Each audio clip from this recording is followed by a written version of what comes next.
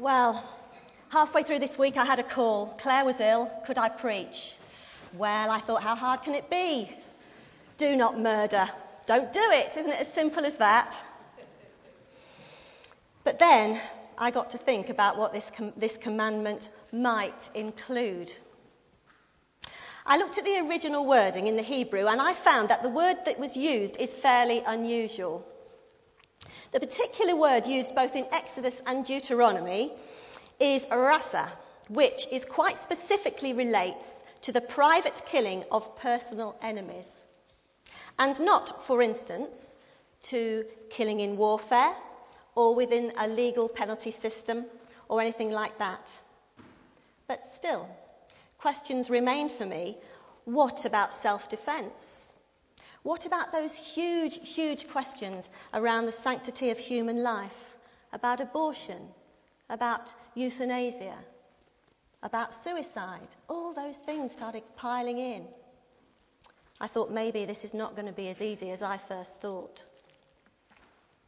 Gradually I realised that this topic is huge.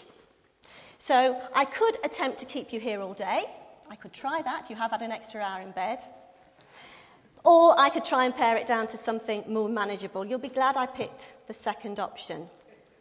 And I took a look at what Jesus had to say on the matter in the Sermon on the Mount.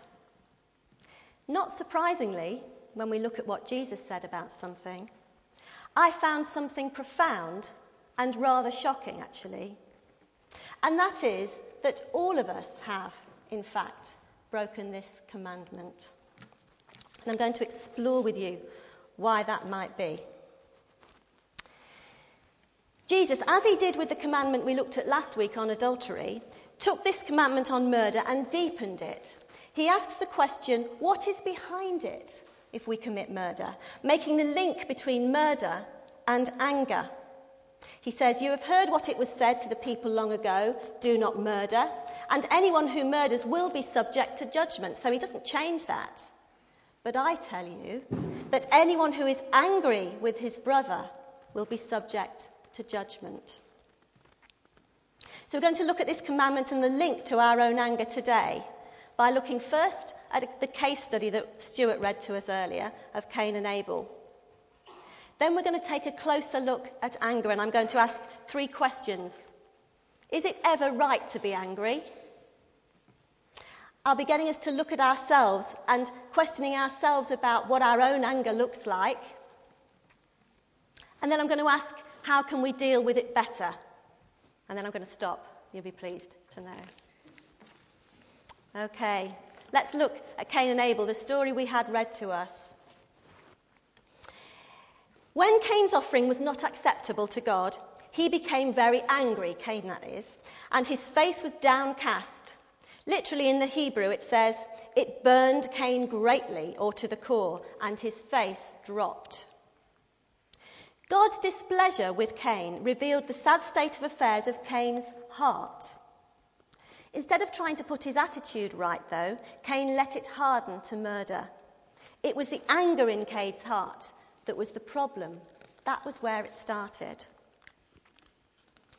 Abel was a righteous man, on the other hand. Righteous is a word that indicates the state of his heart before God. That is why God favoured his offerings. The reason Cain's sacrifice was not acceptable was his attitude of heart, not the quality of the goods he brought. So right from the beginning, right at the start of the Bible, God was considering the heart of man. And in these next verses, we see God talking to Cain about the matter of his heart, challenging him to do what was right. Cain was speechless, but his action typifies someone who has chosen to go his own way and is consumed by anger. And it's still the same today. Cain chose to follow his heart, to react in haste and anger, and the first murder was committed. How often do we, like Cain, act in haste and in anger? And we'll come back to that in a little while. So here in 1 John, we can see the link again between anger and murder. Notice in these verses that it says that Cain belonged to the evil one and murdered his brother. Again, it's clear it was the state of his heart that made him fall short of God's will. He was jealous of his brother. Both his reasons for anger and the way he lived it out were evil in God's sight. One led to another. They weren't separate. Jesus develops that by underlining the link. Not to kill is not enough to avoid breaking this commandment. Too often we commit murder in our heart without ever having raised a knife, shooting a gun, administering a poison potion. It's the heart that counts. We know these verses in Samuel underline that. The Lord does not look at the outward things that man looks at. Man looks at the outward appearance, but the Lord looks at the heart. But what is anger? What is it? There are lots of definitions about, as you can imagine, but I found this one useful from Packer. Anger is a state of disturbing and energising passion in which strong negative emotion is triggered by a perception of wrong done to oneself, others, or both. So let's take a closer look at this state of disturbing, energising passion. And our first question then is it ever right? Well, yes it is. We can see here in Mark one of several examples where Jesus was clearly angry and behaved in an angry way. On reaching Jerusalem, Jesus entered the temple area and began driving out those who were buying and selling there. He overturned the tables of the money changers and the benches of those selling doves and would not allow anyone to carry merchandise through the temple courts. And as he taught them, he said, Is it not written, my house will be called a house of prayer for all nations, but you have made it into a den of robbers? And by the way, I don't think he was speaking nicely and calmly as he did it. You brood of vipers, indeed. And throwing over tables. He was indeed angry. Certainly demonstrating an energising passion. Anger gets a bad press, doesn't it? And we assume that it's wrong. But throughout the Bible, we read of God's anger, of the anger of Jesus or the anger of a righteous man appropriately shown. If you think about it, anger is an emotion that shows that we care. If we didn't ever get angry about anything, it would seem like we couldn't care less, wouldn't it? In fact, surely it must be sinful not to be angry at some of the injustice we see in the world today.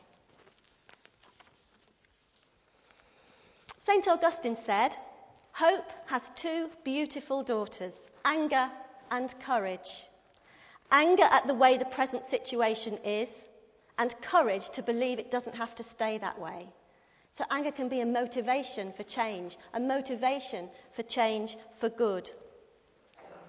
The word anger appears 455 times in the Bible, and 375 times of those refer to God's anger. God gets angry. If he didn't, what sort of God would he be? God gets really angry. He gets angry at injustice and pain, at unfairness and injustice, at hunger and violence and abuse and cruelty, at damage to the environment, at man's humanity to man, at adultery and murder and jealousy and rage and selfishness and greed and lies and cheating and blasphemy and lawbreakers, and I could go on and on. God gets angry. But, of course, with God, his anger is always justified, both the reasons for his anger and the way he expresses it. If only the same could be said for us. So, is it right? Yes, but whereas God's anger is always pure and his reaction to it entirely appropriate, here in Mark we're reminded of what typically comes out of our hearts. Evil thoughts, sexual immorality, theft, murder, adultery. Clearly, if this is the basis of our anger, it is impure and inappropriate for God's people. Yet sadly, much of this is very familiar to many of us. Aristotle summed up the challenge that we face quite well. He said anyone can be angry, that is easy. But to be angry with the right person, to the right degree, at the right time, for the right purpose, in the right way, is not easy. It's not, is it? So, a closer look at anger then. The second question is, what does yours look like? I want to get personal. What does your anger look like? These verses in Ephesians underline, as we have seen, that to be angry in itself is not a bad thing. Indeed, it is the right reaction in some cases. In the Message translation, which I'll read to you, it's even clearer. It says, "Go ahead and be angry. You do well to be angry. But don't use your anger as a fuel for revenge. And don't stay angry. Don't go to bed angry. Don't give the devil that kind of foothold in your life." However, we do sin, don't we, by being angry at the wrong things, such as for selfish motives. Or we can sin in how we display our anger. Hence, don't give the devil a foothold. J. John, in his book, identifies 4 types of reaction to anger. And I wonder if you can spot yourself in any of them or a combination of them. Are you the manic? Heather described this earlier too. The manic. A pressure cooker waiting to explode. These people have a short fuse and can blow up at any moment. I know a few of these. Their anger is obvious, and if they are angry, well, boy, do you know it, and so does everyone else around. These people get angry at the slightest thing. If this is you, remember that your temper is the only thing you won't get rid of by losing it. They're pretty scary, these people. Or does this ring truer to you? The mute. Ooh. The mute doesn't blow up, they clam up. They cannot or will not show their anger in public or in relationships. The problem is that when we don't express our anger, we bottle it up, and actually our body pays the price. These people often end up with ulcers and suffer from stress. Some people mistakenly think that this is a Christian approach. But I don't agree. Jesus showed his anger in the temple. He let it out. He got it out appropriately, and so must we. Or are you perhaps the third, more like the third example? The martyr. Now, martyrs never get angry because everything is always their fault. They are guilt magnets, always blaming themselves for what has happened, so they couldn't possibly be angry with anyone else. Well, that's not a healthy state of affairs either, because it is appropriate for us to be angry, all of us, sometimes. And if we internalise it in that way, it will be bad. It's bad for us. It's bad news. Or are you perhaps, the worst of all in my view, the manipulator? Manipulators express their anger by getting even. The situation that has angered them may never be mentioned explicitly again, but they make sure that by their actions they inflict revenge on the person that has angered them. Some people do this very subtly by always being late, or not answering the phone to that person, or deliberately forgetting things to inconvenience them. It's quite insidious. I wonder if you recognise yourself in any of those or a combination of them. Now, I'm aware that that's quite a light-hearted look at anger. And I'm conscious, actually, that some people here will have serious problems with anger, or the anger of someone they love or live with, and that this is a big and serious topic for you, and I don't belittle that. Most of us will probably display some elements of all those approaches I've talked about. We know we get angry, but how can we deal with it? How should we deal with it appropriately? Okay, so that's our third question. How can we deal with it? And there's that old age adage, isn't there? Count to 10 first. We all know it. Or Heather, we know that. I can hear you saying or thinking. But do we? Do we count to 10 first? I suggest we often don't. We saw in the story of Cain and Abel what happens when we rush ahead in anger. Even when God spoke to Cain and warned him not to act in haste, he went ahead, and the result was murder most foul. Being angry is not the state in which to make decisions on how to proceed. Sending an email in anger and then regretting it is apparently increasingly common. So much so that email service providers are offering additional email recall features. There's a recently announced email service called Big String, which hopes to eliminate senders' remorse by offering users a way to send self-destructing and recallable email. That'd be a good thing, I know, in my house. You will remember Alistair Campbell's embarrassment back in February when he sent an email containing foul language in anger and haste, complaining about journalists. His embarrassment was compounded, of course, by the fact that he sent it to Newsnight instead of the intended recipient. Ouch. I have to say, I find it difficult to feel sorry for him, but let's move on. Angry correspondence is not a new thing, of course. And I want to read you a little bit from J. John's book about President Lincoln. President Lincoln's Secretary of War, Edwin Stanton, had some trouble with a major general who accused him in very abusive terms of favouritism. Stanton complained to the president, who suggested that he write the officer a sharp letter. Stanton did so and showed the strongly worded note to the president, who applauded its powerful language. "What are you going to do with it now?" he asked. Surprised at the question, Stanton said, "Send it, of course." Lincoln shook his head. "You don't want to send that letter. Put it on the fire. That's what I do when I've written a letter while I'm angry. It's a good letter, and you had a good time writing it, and you feel better. Now, burn it and write another one." I think that's good advice. Count to 10.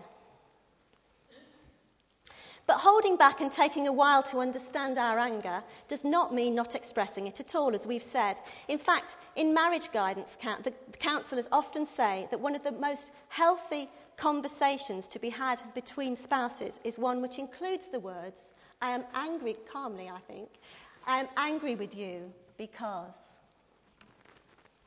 So, how can we deal with it? How can we address our anger? We can deal with our anger by addressing it. This is something that should set us apart as God's people, but we're not very good at it, especially when our British Reserve comes into play. But Jesus was explicit about dealing with anger in this way and not letting it fester. This is how I want you to conduct yourselves in these matters. If you enter a place of worship and are about to make an offering and you suddenly remember a grudge a friend has against you, abandon your offering. Leave immediately. Go to this friend and make things right. Then, and only then, come back and work things out with God. When we upset each other, we should be talking about it, sorting things out, bringing them out into the light, into the open. It's a powerful thing in relationships, not only within church families, but within our home life and within our friendships.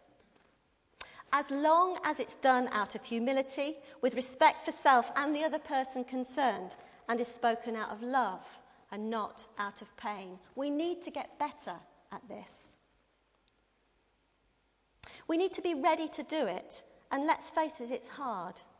But also we need to be ready to hear when someone comes to us to explain how they feel wronged by us, maybe, or to confess that they have wronged us in some way, without reacting negatively or defensively or aggressively, which might come naturally if we're not careful.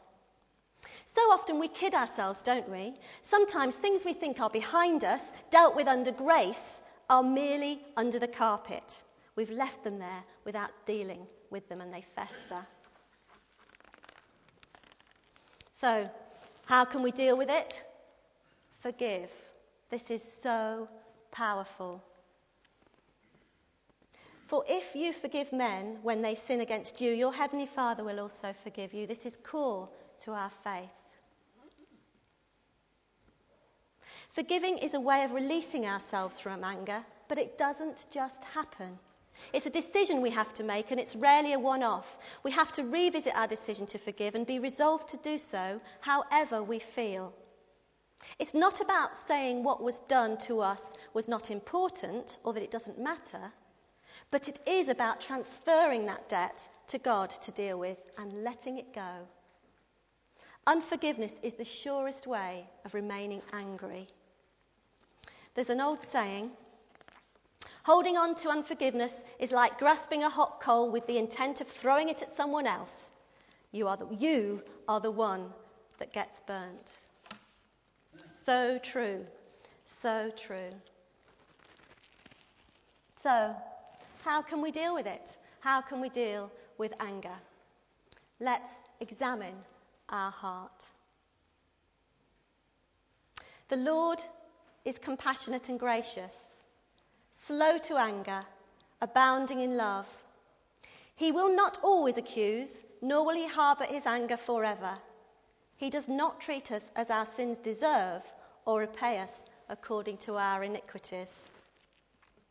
We can examine our hearts and seek to be more like our Father God, who, as we have seen, does become angry, but only ever slowly and justly, and only ever under control. He is swift to forgive and never ever stops loving us just the way we are. So, in conclusion, not only do not murder, but also we must examine our heart. And these words from Luke spell out what our approach should be rather well. And this is from the Message Bible. I tell you, love your enemies. Help and give help without expecting a return. You'll never, I promise, regret it.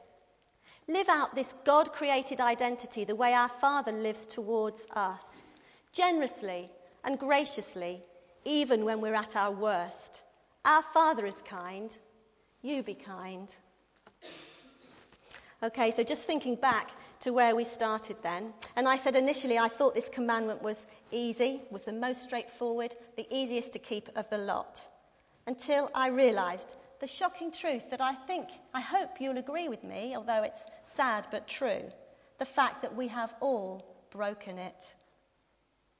Let's not be like Cain and allow our anger to rule us. Let's be determined to live differently, to examine our anger and deal with it appropriately with God's help. In this way, we will honour God and honour each other. Let's pray.